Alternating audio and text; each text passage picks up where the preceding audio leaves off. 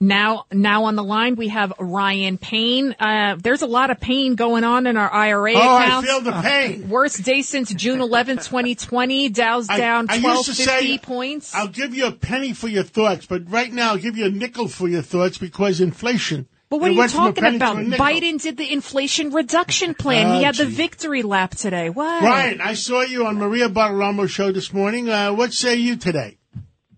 Well, I mean, it was a surprising number. I thought inflation would probably come down more than expected, like we saw last month, John, when you and I were both on Maria's show together when we had the other CPI report and the market went through the roof. And today we had the exact opposite, right? We had core inflation come in higher than expected, and it triggered just a major sell-off in capital markets, the worst sell since March of 2021. So, bottom line is right now, I think that the markets were anticipating much less inflation by now, and we just haven't gotten there. Well, crude oil almost went down to 81, 82 last week.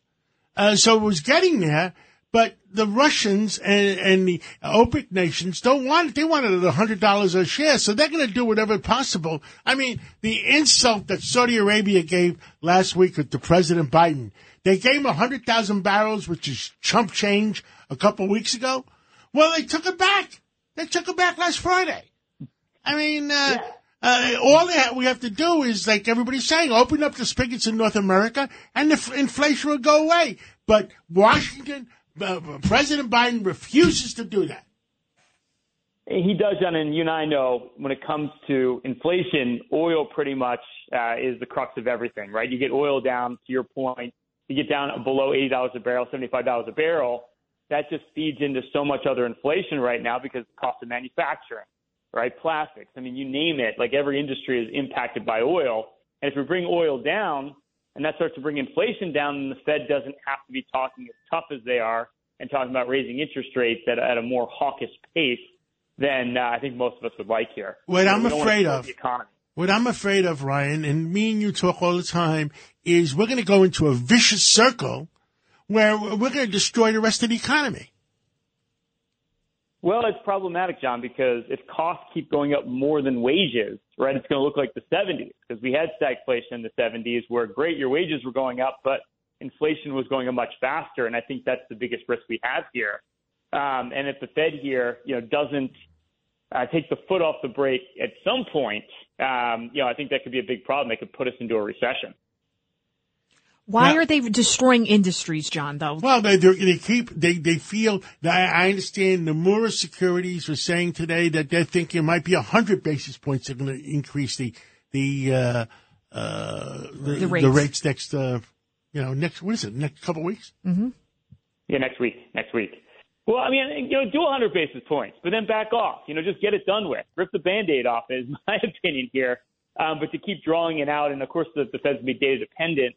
And if you look at inflation on the ground floor, it is starting to come down, right? Commodity prices have started to come down at about They will come down if they allowed it to happen. Now, what I also said this morning, I was on another Fox Business show today with Stuart Varney, and I said, I said, if you allow, what did I say?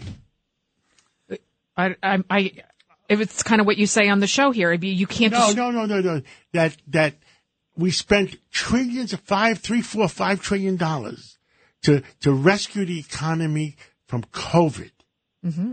Why are we surrendering to a few months? It might be a few months of high inflation that might correct itself. Yeah, and it is correcting itself, right? I mean, you're already seeing it in housing prices. We know oil prices are down. And you start looking at, shipping costs from Asia to the U.S. They've come down. That's down. Supply chains are normalizing. So I think on the ground floor, which is forward-looking, but, John, with these CPI numbers we talk about, they're backwards-looking, and a lot of these strategists are historians. I love to tell you about the past is I think the reality of it is coming down. And what I noticed is the things that went up, it's catch-up time for them. Oil went down like 8% last month, but the catch-up things is wages. Food is still going up, but it's catch-up from where it didn't go up months before. That's right. So it's more of a lag there. And I think that was anticipated as well, right? We knew core inflation was going to go up this month. it just went up more than expected. And I think the fear here is what we're talking about, is the Fed is just not going to put the foot off the brake, right? They're just going to continue to be hawkish here because they were dead wrong. Remember, a year ago, Jay Powell was saying he wasn't even thinking about inflation. Boy, was he wrong. So, we're worried on the other end here is just going to be too aggressive to make up for his past mistakes. We got 30 seconds left. Tell the American people what to do. John, I think right now, look, I think inflation is going to continue to come down. Labor market's going to stay strong. Get invested in the market now. Take advantage of the dip here. It's not going to last forever. Dividend yields are going up this year. You've got to hedge yourself. You can't sit in cash earning nothing. This is the time to take advantage of the uncertainty. You got to buy when prices are low. Well, thank you so much, and God bless you, and God bless America. We people have to work harder. We got to do it. And and what was the other thing? How many people didn't want to come to work at the New York Times? They didn't want to go back to work? Oh, it's like 1,500. They're fighting it. 1,300. 1,300. Okay. Well, guess what? If the New York Times has courage, you're saying come to work or else forget about it. We need to get people. People need to come back to the office. They got to come back to work.